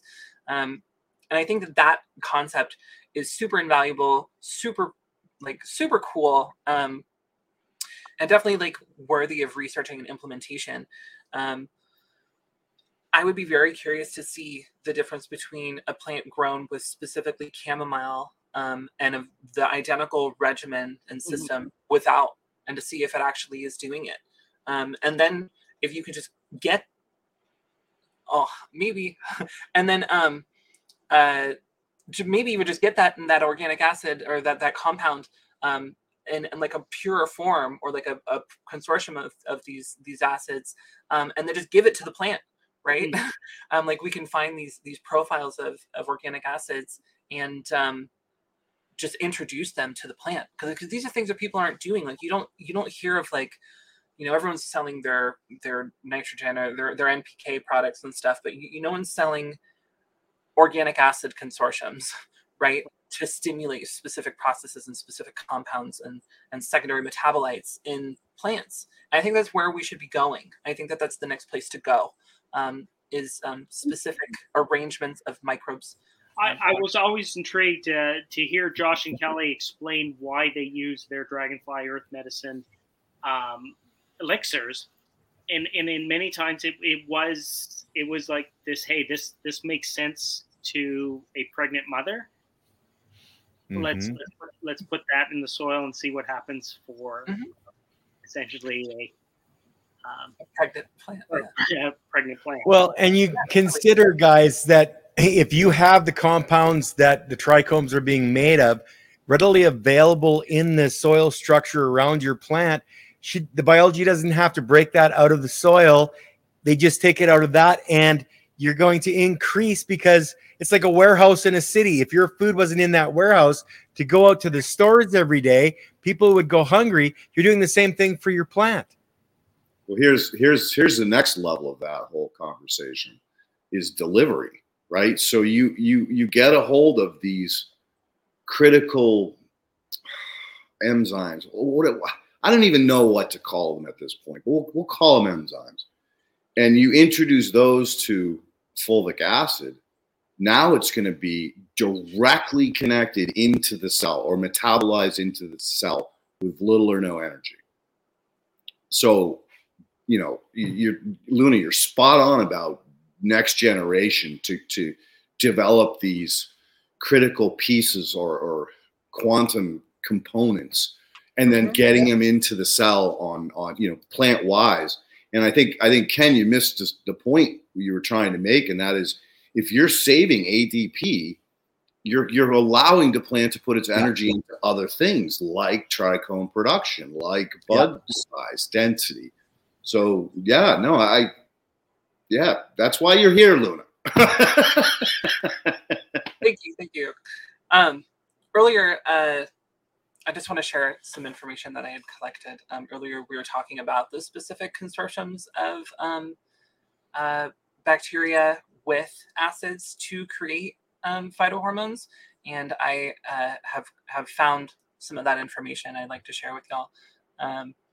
So for gibberellins, the combination of Bacillus subtilis, Azospirillum, and Pseudomonas fluorescens with succinic, citric, malic, and acetic acid has been shown to promote gibberellic acid in the soil.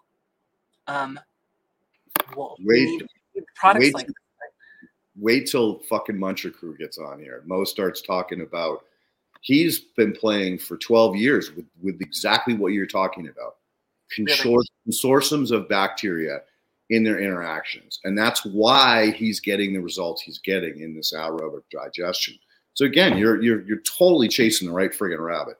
I think that this is it. I think that this is the next direction, like cannabis is medicine, right? And as regenerative living soil organic grower people, we understand the difference between the medicinal and therapeutic effects of an organic living soil grown plant, and not to shit on anyone, but a hydroponic one, right? And to me, it's really obvious. When you smoke it, when you taste it, the aromas are different. The profile of secondary metabolites, not just terpenes, are different. And this entourage effect is what creates medicinal effects in people, right? And so we should be promoting the full profile, the full genetic expression of the cannabis plant, and figuring out exactly what it is that contributes to these other volatile compounds that create aroma and these therapeutic effects is a crucial part of creating medicine, to me, right? So if we're really chasing medicinal value, therapeutic value, and having a superior, unique product that is a benefit to people, then these are the directions that we need to be going in, right? What is it that bring out these therapeutic effects, and how do we best harness them and implement them to create a flower that heals people and that relieves pain and grows better food too. It's not just about weed, right? It's about plants, about food, regenerating soil, healing the earth, growing food that heals people and cures diseases and stuff. And you're blazing the path, Luna. So thank you. I just feel like I'm some weed grower on Instagram. I'd really love to blaze the path. Yeah, hopefully the universe opens up for me. Someone buy me a laboratory. We'll work on it. Okay. And on one other thing on companion plants, have you ever tried potato? Potato, not intentionally. I grew in a field that had potatoes growing in it one time. You got to try that. There's something to it. And Josh and Kelly will say the same thing. Don't know why, can't explain it, but there's some kind of interesting interaction between potato and cannabis for whatever reason. So great. Yeah, give it a shot. And you can get the little cute ones, or you can get big russets. It doesn't matter. Just that they're in the soil near the roots. There's some kind of interaction that goes on. Sweet. I'll try it out. Yeah, I'm all about diversity of stuff. I put a whole bunch of purple alyssum. One because of the aroma. I'm trying to encourage the floral aroma in a cannabis plant, if possible.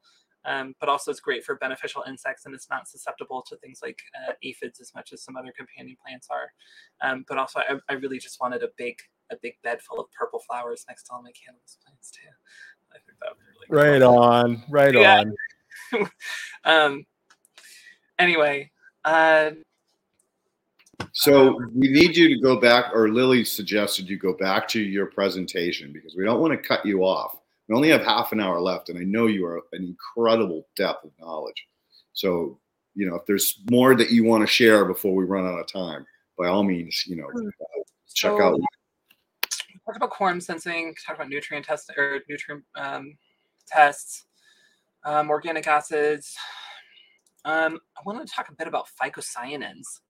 We talk about nitric oxide. I have another one. Horizontal gene transfer is a cool subject we could talk about in lower fungi. Let's just touch on phycocyanins real quick. So when we had talked last, you were talking about fermenting algae. You had brought up this point of fermenting algae. And so I kind of dove into algae and the profiles in algae, and found this word I hadn't been familiar with before, which is phycocyanins, which is it's responsible for like the blues. It's in a bunch of cyanobacteria. There's a lot of evidence to show that phycocyanins have a positive physiological effect on plants, specifically to stimulate plant growth, increase photosynthetic efficiency. They increase chlorophyll content in plants, increasing photosynthetic activity.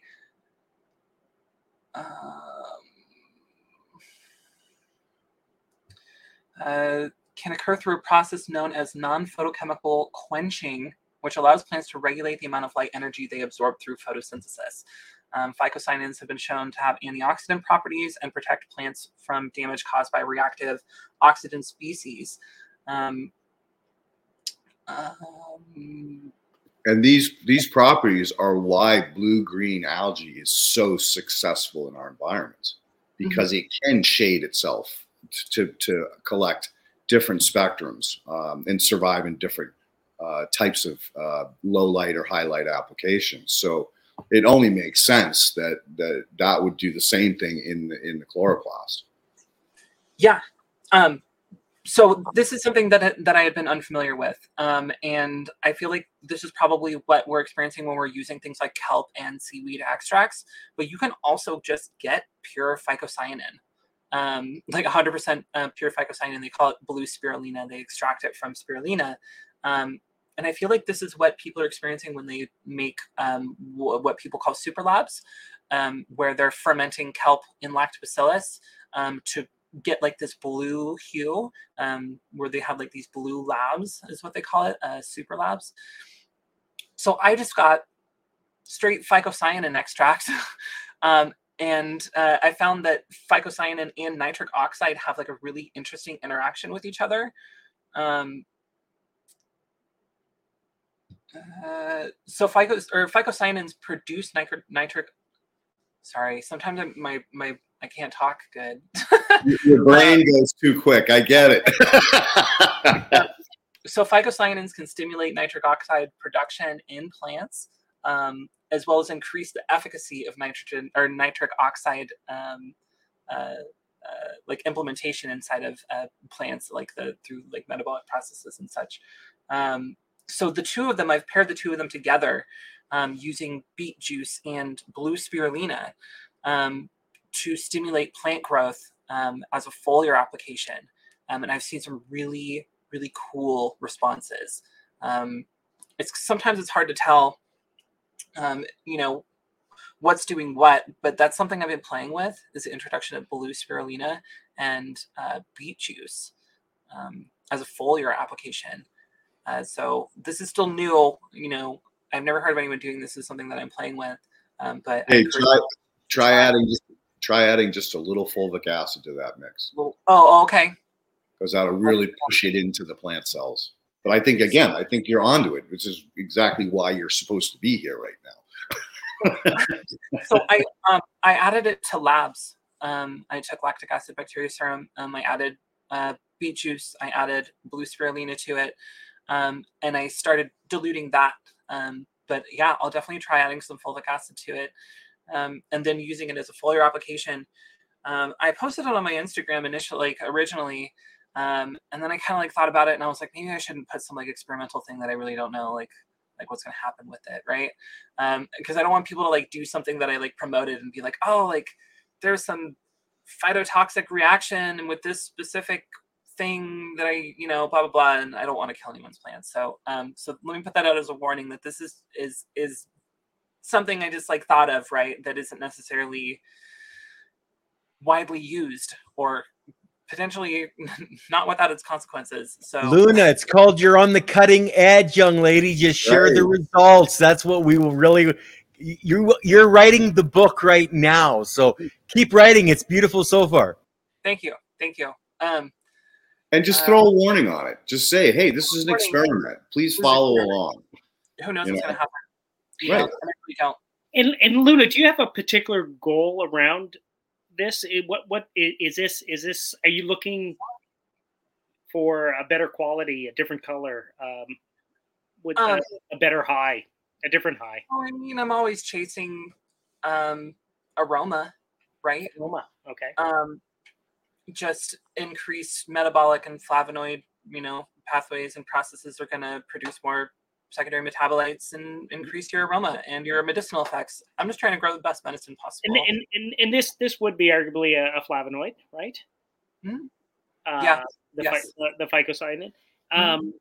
And yeah, so it will be interesting to see if you do get different colors. Well, because it's blue, right? It's a dye. People use it as dye. Yeah. And I mean, one of the reasons why we really do need our anthocyanins in our cannabis plant, and this is why it's so important to have both blue light but also a good full spectrum light, including green light, is because you can get a lot of these pigments in higher quantities than if you just grew under HPS, right? If you just grew under HPS, you're not going to get a lot of this other pigment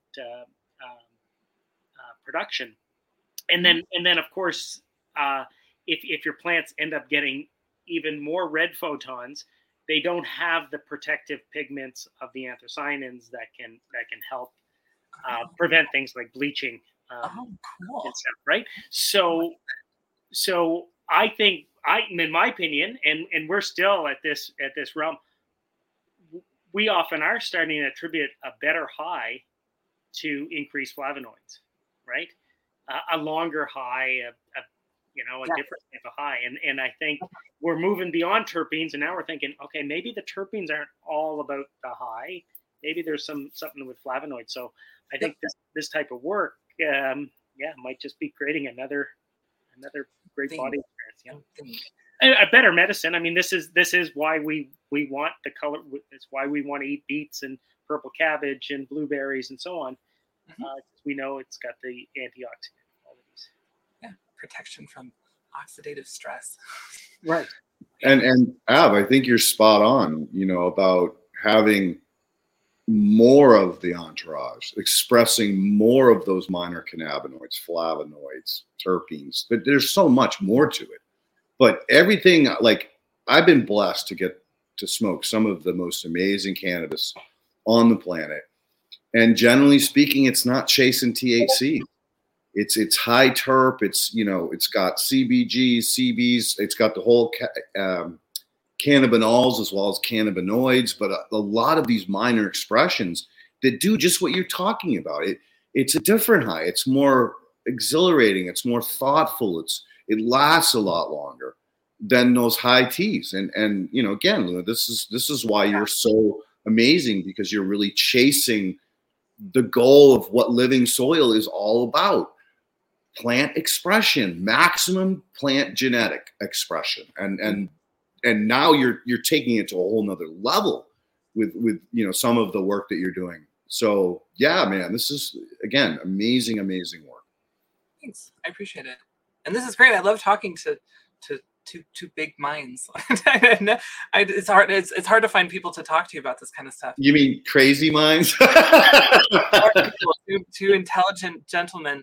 It's really difficult, because sometimes I'll try to talk to my friends about stuff, or just people that I know, and they're just like, I have no idea what you're talking about. I can't have these conversations with people.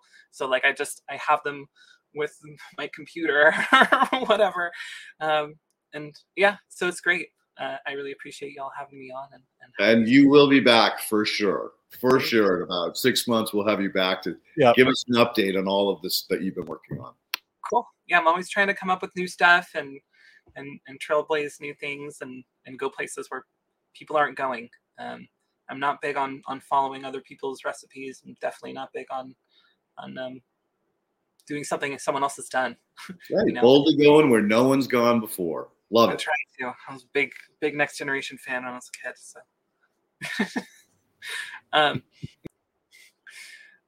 Yeah. Okay. So what else we got here? Because we got shout out, Mr. Toad. Yeah, Tony. I love Tony. You're the best, Tony. I have so much respect for that guy there. Deep respect, real deep respect. Tony's the man. Hey Tony, you do have access to the back end. You could always jump on for a couple of minutes. We can talk about horizontal gene transfer. Oh, I love this topic. We can talk about horizontal gene transfer. Just casually end the conversation with horizontal gene transfer. Oh, please. Tell us more. What do you got? So horizontal gene transfer is when different organisms share genetic code with each other to adapt and overcome certain stressors or accomplish specific goals. So specifically, as it applies to soil, these goals would be like decomposition and nutrient cycling, symbiotic relationships with fungi, mycorrhizae, but also to overcome pathogenic fungi or bacteria, as well as adapt to environmental stresses. So the way that this is done is, from what I understand, is as a organism breaks down and its genetic code scatters, it can be taken on by other organisms, biology surrounding it, and use those pieces of code to rework its genetic structure to then have characteristics to overcome the list of conditions that I had just mentioned. This is best affected in high microbially dense environments like biofilms, but also in soils with a lot of biology. And this is a component of living soil that I think is often overlooked, is that in living soil conditions and thriving soil conditions, we set the stage for biology to evolve to overcome certain conditions. And so we think of evolution as survival of the fittest, as the, things get new characteristics through mutation, and then survive, right? But there's also this that comes into play, which is actually the literal bringing in of genetic code from organisms to adapt and overcome these situations, which can literally create different forms of fungi, which is why we'll never know what all the different species of fungi are, lower fungi, higher fungi, because they're constantly being almost spontaneously created, potentially on a daily basis, right? Evolution, I think, happens a lot faster than we give nature credit for. And I think that horizontal gene transfer is a big proponent of that. Well, it's been the foundation of all evolution since the beginning of time. And I just want to touch on this. There's actually we know of 3. There may be others, but metabarcoding information has shown us that RNA is still in the soil. So metabarcoding is a way of DNA testing what's present, what's there, what's been there. And so the fact that RNA can last indefinitely in the soil means that any bacteria that comes in contact with it can take it into its outer shell, bring it into the cytoplasm, and then plug it in or excrete it, depending on what it wants to do. There's also another, when 2 particular bacteria come together and they share cytoplasm again through the outer shell. So there's a hey, I can do this. What can you do that I can't do? Okay, let's trade, right? So there's that interaction. And then lastly is the part that's really complex when you think of the consumption of a bacteria by a protozoa. There's another opportunity for this, interaction to take hold. And again, it's been the evolutionary strategy which got us to this planet to where it is that sharing, that, what does Ken call it? Sharing, caring, community, right? Caring, sharing, and community. Yeah. Well, you think it's like the 2 are going to university and they're only meeting for seconds, but in their life cycle, that could be almost a generation. Some 10 minutes they survive. So yeah, like it's like going to university. And hey, Tony, there's another brilliant mind. I just wanted to come on and say thank you and respect to Luna. Yeah. Well, you think it's like the 2 are going to university. Sorry about that. Who's watching it? Forgot to turn it off. Tony, what's up, man? How you doing? Good. Yeah, I was stoked to see that you were going to be on here. You always have great information, so I've been watching since I got home for sure. So much. You're one of the first people who really got me on this stuff. I was stumbling around with Gen Hydro, over a decade ago, and then you were one of the first people that kind of got me kicked off on all this stuff, and it just has completely changed my life and redirected everything for me. So I have tons of respect for you, and I've talked to Tony about a whole bunch of stuff throughout the years, and just knowledge bombs constantly. And so, yeah, I have a lot of respect for you, Mr. Toad. Appreciate that. Yeah, we've spoke many times over the years, shooting information off each other. It started in the PFA where that group was great in the beginning days, man. So many people learning so much new stuff about the plant, everyone coming in raw, and we all like beginners, and then all ended up with so much new information from that group, and then all of us taking it and going different directions. It's so awesome to see that. Yeah, that's great. Yeah, still in the PFA, not super active, but yeah. So, Av, have you ever met Tony? Oh, yeah, you did on the OG's Power Hour, I think. Yeah. Tony and I have never done like a face-to-face or screen-to-screen interaction like this before. No, it's always been through text. We've just been online friends for, I don't know, for probably close to 10 years now. Yeah, it's been, yeah. I would say so. About 10 years, yeah, for sure. Ooh, actually, I just grew out Tony's Mary's Cherry genetic and bred with it. Super fire, chem gassy. It reminds me of like a burning rubber and like cherry. It was super awesome, and I crossed that with another cherry pie genetic, which was a cherry pie on ice cream cake. It was like a really high yielding strain. That I wanted to combine the two and kind of get this like really high yielding kind of chem dog influence. Yes, I have a whole bunch of seeds that I breed. If anyone would like to check them out, I have the listed lineages, the parent lineages of all these. These are not the strains themselves, but the parent lineages that I use to create these crosses. So if anyone's interested in that, please contact me. I have a whole bunch of seeds available. But yeah. And Tony, I'd just like to, again, thank you so much for all the hard work that you've done in breeding out these types of medicines specifically for people who have needed it. And then gifting. You just give so much. So you're just a real pillar of the community. Again, deep love and respect for all. I feel like we should all be giving more away from this plant. The plant gives so much to us. If we don't give back some of it, it's just kind of like a form of stealing. I feel like we're taking our own souls and just throwing it in the trash. This thing's our ancestor. We have so much in common with this plant that can help heal us. If we would just share the information in the plant, someone's going to do more with it than we are holding it to ourselves. Like me and Luna talking how far she's come from the beginning days. Same with myself and the rest of you guys. If we didn't have someone else give us some information to start with, we'd still be sitting there thinking that what we believed was correct. And most of the times it wasn't. You just have to open your eyes to new perspectives and you'll find something far superior to what you already thought was true. 100%. The more we make living soil relevant and common knowledge and just open with the information to everyone, the more power that we have to improve the living soil processes and understand them, and make our products more desired, more valuable, right? So, and better for us. Right? And now and look at how much we talked about today and really had no answers, right? Yeah, right? Yeah. No questions. Or answers. I have answers to questions I haven't even heard yet. It's true. We just talk about things, so just more and more questions. I guess that means we're on the cutting edge, right? We're working on new things. If we don't have the answers. You're doing the work.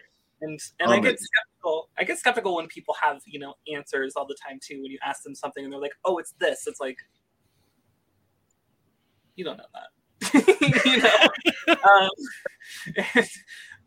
So speaking of questions, we did have a few from the chat, so we should jump on those. Does anyone recognize iodel-3 acetic acid? Acetic acid, yeah. What about it? Indobutanol 3, yeah. So yeah, and so for example, that is a microbially. You take tryptophan and you can produce IAA through bacteria, right? Bacteria will take tryptophan, turn it into IAA, and so you can make your own. It makes its own. That's a phytohormone, right? So, just amazing to know once again how as Luna said, these microbes are making a lot of those phytohormones as well.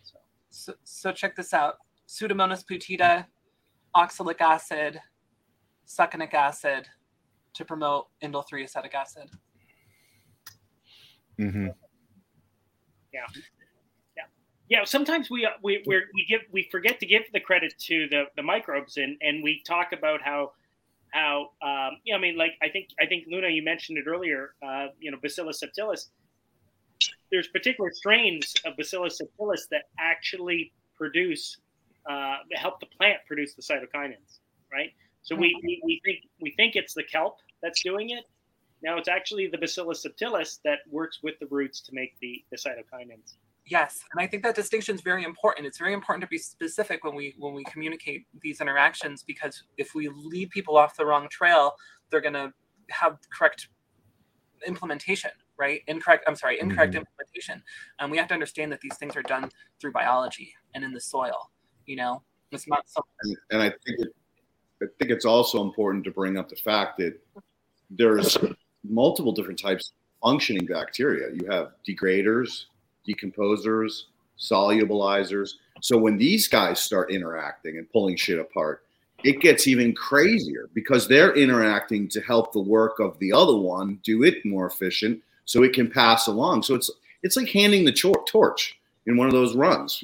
I run for a little while, I give it to Ab. He runs a little while, gives it to Tony. Tony gives it to Ken, and Ken gives it back to Luna. And we made it around the track, right? So I dropped it a couple of times. you were stoned, you missed it. Yeah. Drinking again, Ab? Come on, man. He's ahead of us. Okay, well, let's grab back to a question here, guys. And is aloe antibiotic? And yes, it is. So anybody want to add to that? We think of antibiotics as like penicillin and stuff, right? Like things that we consume that I'm not even really sure how exactly antibiotics function, but a lot of the time these compounds that like have antimicrobial properties, they have those properties in like high concentrations, right? So like honey has antimicrobial properties. You leave it open and it's not going to grow like funky stuff on it, but if you mix it with water and spill it on the ground, it's going to start growing funky stuff on it. And so that's something to consider with aloe vera. And also aloe vera likes the latex. If you get the latex, like concentrations of it, like on a plant, it'll damage the plant. But when it's diluted, these things don't happen. So while aloe vera has, antimicrobial properties, when it's diluted, it's not going to do that. It's not going to like kill all the bacteria in your soil. It actually promotes it. It has a polysaccharide called acetaminophen or something, which has been shown to be one of the best polysaccharides in promoting biology and bacterial formation of blooms, bacterial blooms. And again, you can't just call it an antibiotic because there's so much more to that plant. Does it have antimicrobial properties? Yes, but there's still way beyond just an antibiotic. Yeah, there's I think that's the amino acids that come from that plant, hormones, salicylic acid, jasmonic acid. It's a miracle plant that can help any part of your garden and yourself. 100%. A710 ups, man. Yeah, you know, bro. So then we've got so you're sort of giving your plant a smoothie. Yeah, exactly. Pretty much. A lot of the times I'll drink the stuff that I give my plants before I give it like humic acid. I don't want to be drinking kelp and humic acid, but yeah, there's definitely times where I taste the stuff, and I see the soil as like a stomach. And we want to promote healthy gut, right? So. Well, that you mentioned inulin. I mean, that's an amazing prebiotic. Yes, prebiotic. Yeah. Right. So that's beautiful. Yeah. We should be consuming inulin as a prebiotic for ourselves. Yeah. Every morning I have like carrot, beet, ginger, garlic, turmeric, apple juice, cucumber. I drink it. And I'm like, I should just give this to my plant. And I'm like, no, I think I'm gonna keep it. So I just kind of follow the same thinking. Yeah, and remember, anytime you feed a plant, it's way easier for the microbes to break it down. Again, conserving energy, allowing them to work harder, faster, stronger, and better. Yeah. So feed your plants. Yes. Feed your plants. Yeah, exactly. So we're at the 2-hour mark. Does anybody want to say anything about where you're going to be? Or you got anybody have anything coming up? Luna's got the new seed drop. Anybody got anything about that? I got some stuff coming up. I just don't have all of the hard dates. We're doing a second annual Ventura County Compost Cup out here at the Rodale House or Rodale facility. We'll also be doing a heritage seed swap. Cool. We'll be representing Peach Hill Soils and BioComplete Compost in September. But again, those aren't hard dates yet, and I'll definitely announce them as we move forward. But I think the big takeaway is the next 2 weeks are going to be really special, with diving down some really deep rabbit holes like today.